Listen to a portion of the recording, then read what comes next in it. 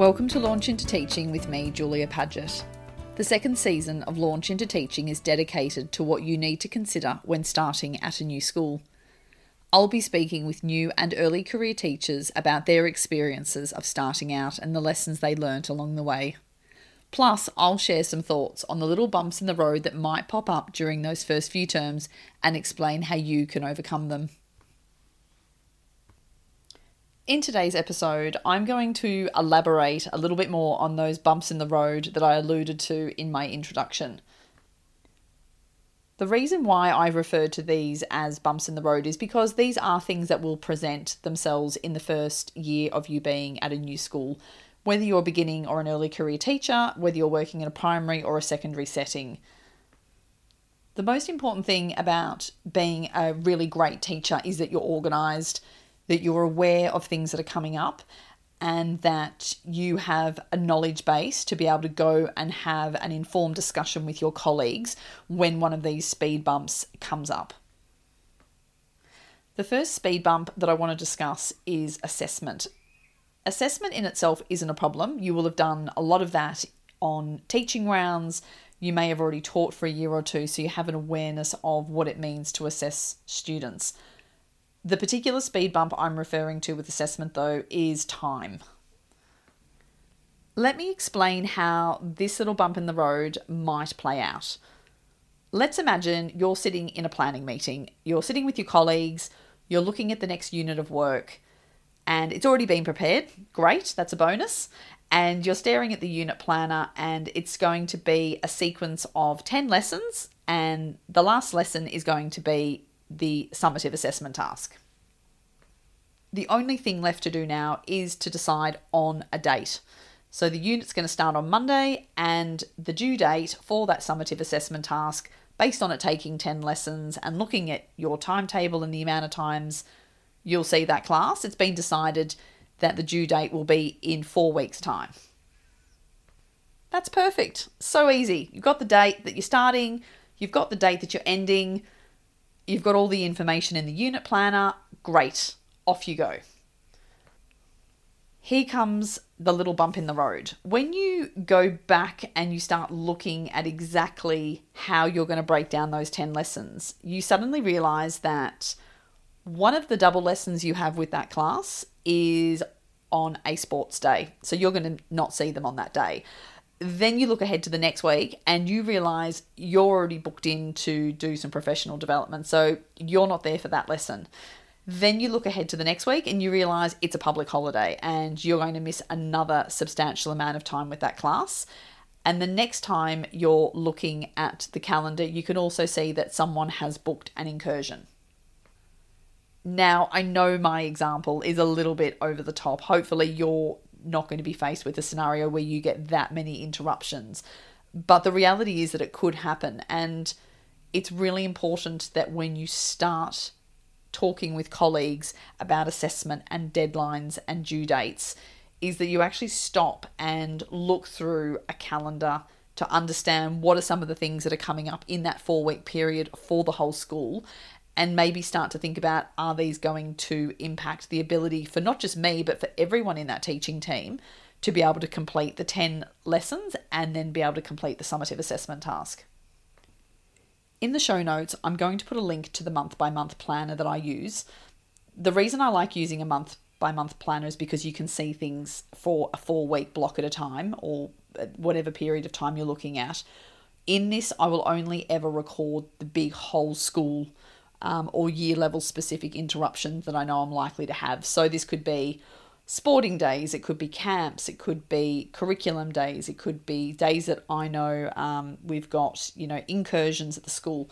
By having them there at a snapshot, and you will find that sometimes there are just a run of things happening at a school, at least then when you're in those planning meetings, you can pull out your month-by-month planner and go, actually, look, you know what? We've all got a public holiday coming up. We've all got a sports day. And then the final week, there's going to be students off on a camp. It will just enable you to have those conversations with your colleagues much earlier so that if you need to make changes, you're doing it at the start. The changes that you may be able to make by catching this before you even start teaching it are numerous. The first one that comes to mind is about content. So if you just genuinely cannot get through 10 lessons of content, then it may be collectively as a team that you have to make a decision to either modify content and reduce it, or it might be that you actually have to drop something altogether. It also will have a direct effect on the assessment. So again, if you're assuming that everyone in an ideal world has 10 lessons and they've been completed, the assessment should then reflect the content of those 10 lessons. You can see how it can become really problematic and quite unfair for students if one class has got through 10 lessons and the other class has only managed to get through 6 lessons, but yet they're still being assessed on the same amount of content as if they'd done all 10 lessons. So there becomes a real discrepancy in not only the learning of the content, but also in the way they're being assessed. Those marks for that assessment may actually be contributing to something more important, such as the overall mark for that subject for a semester report, for example, or it could be going towards an accumulative score that's being used for awarding academic excellence awards at the end of the year. So in isolation, it doesn't seem like a big thing, but it can have flow-on effects which are important that you're aware of. To summarise, my first speed bump, assessment and timings. My key points to take away from this is know how long you have to complete the assessment and the sequence of lessons leading up to it. Check your month-by-month calendar. Understand what potential interruptions you may have during that time that could prevent you from getting through the content to the same level as your colleagues. Have those conversations really early on, and then everyone is aware of the team's limitations and changes can be made both to the content and potentially to the assessment so that it's a really even playing field for the students when they come to learn and also be assessed. The next little bump in the road I want to discuss is reports. It follows on quite nicely from the previous little bump regarding assessment. Every school I've been to has a different way of reporting, and I don't know why that is. It's just how it goes because individual schools like to customize and tailor the sorts of information they provide to parents in different ways. Reports are usually published at the end of term 2 and at the end of term 4. So what I recommend you do a term out, so end of term 1 or end of term 3, is go and sit with a mentor or a teaching colleague and really understand what the specific requirements of report writing look like at the school that you're teaching at. When you're chatting with your teaching buddy, your colleague, your mentor, understand what the timelines are for each of the components of the report. So, for example, if you're expected to write a general comment, there's a possibility that that might be due in advance of all the other assessments for that report because they've got to be proofread. They might have to be proofread by 2 different people, might be a teaching colleague, and then it might go to someone in a leadership role. So that might be a bigger lead time to have them ready by. When it comes to having all of your assessments completed so that you can enter marks for the report, it might be that it's 2 weeks before they're due to be published. And again, that links back to what I was talking about with the timing of assessments. So often at that stage of the term, you might be working quite hard to get through content and assessment so that you can mark it and it can go on a report. So again, don't leave yourself short. Know what your timings look like and make sure you're giving yourself enough time to be able to do this without putting yourself under pressure. And I think the really challenging one is if you're being asked on a report to comment on a student's disposition. So it might be, are they organised? Are they punctual? Are they developing a growth mindset? These are highly subjective. So what I recommend as well is if you know that these are the particular criteria you're going to be making a judgment against, is start using your time in the classes leading up to that period to actually start making some anecdotal notes and observations about when the students in your class are displaying those attributes. When you're a beginning and early career teacher, something I would also be asking in regards to report is whether or not there's a style guide to how you write general comments or subject comments.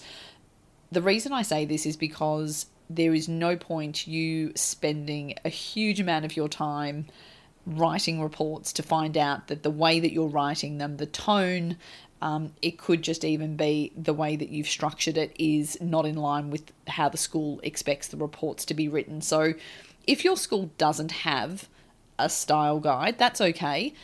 Go and access reports from the previous year so you can just get a bit of a sense and read a fairly diverse range of reports. Is just get a sense of what has been acceptable and obviously has been published previously, so that you get a bit of an understanding of what is permitted in terms of how you structure a written comment. In summary, this little bump in the road being school reports, I think is one that you can almost eliminate the bump in the road for if you're organised and you plan a term out. So key things to consider: what are the timelines? What is the style guide, or what am I expected to actually produce in terms of the written comments? Know what the reporting structure is for subjects, and gathering evidence, of course, for those attributes is also really important. The next little bump in the road I want to discuss links back to the month-by-month planner that I spoke about in assessment. When you look at all these events that are coming up in your calendar, and schools are exceptionally busy places, it's really important that you understand what your role is going to be at each of these events.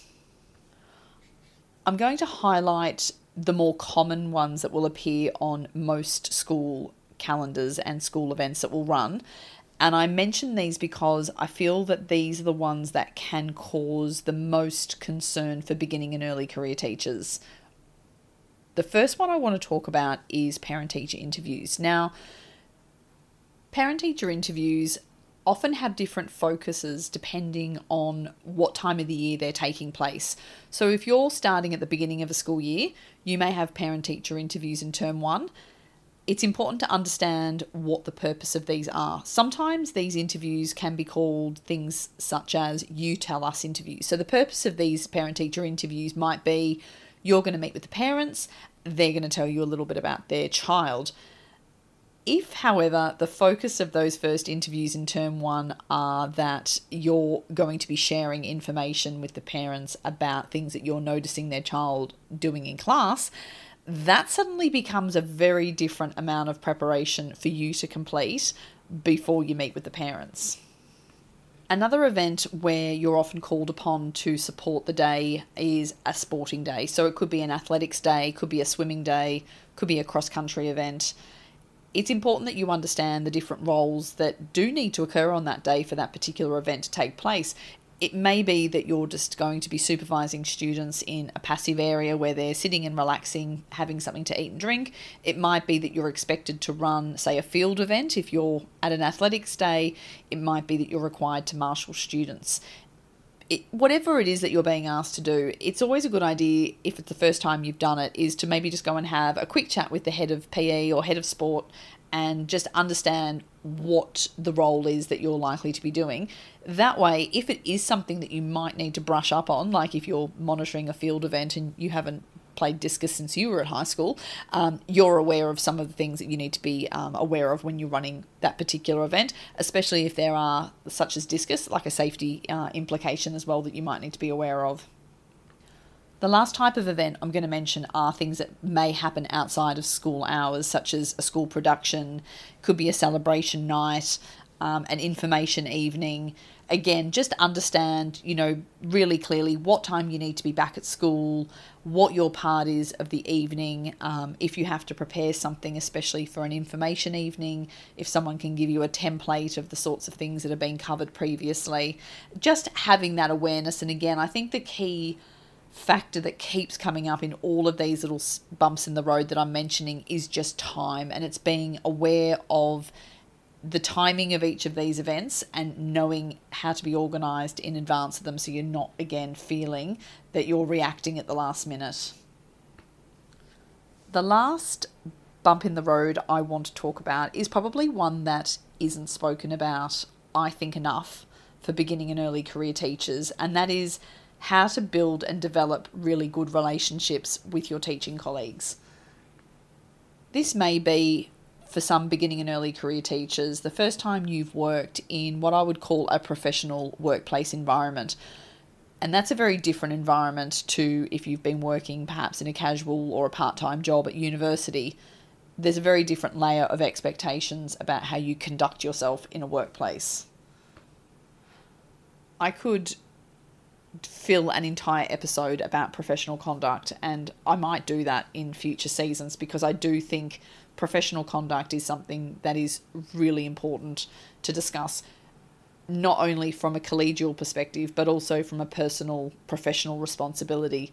And I don't think, again, that is something that's discussed enough with beginning and early career teachers. But for the purposes of this episode, I want to focus on the little bumps in the road that you might face with colleagues when you're starting out.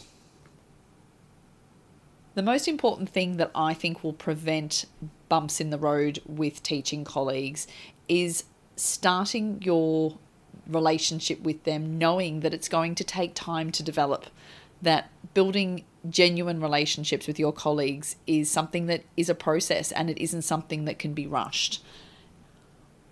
I've been so fortunate in my career to have worked with colleagues and they've become lifelong friends, people that I keep in touch with throughout the year, people that I can contact and ask for advice about a whole range of things, and I know they'll be there to support me, even though we may not be working together anymore.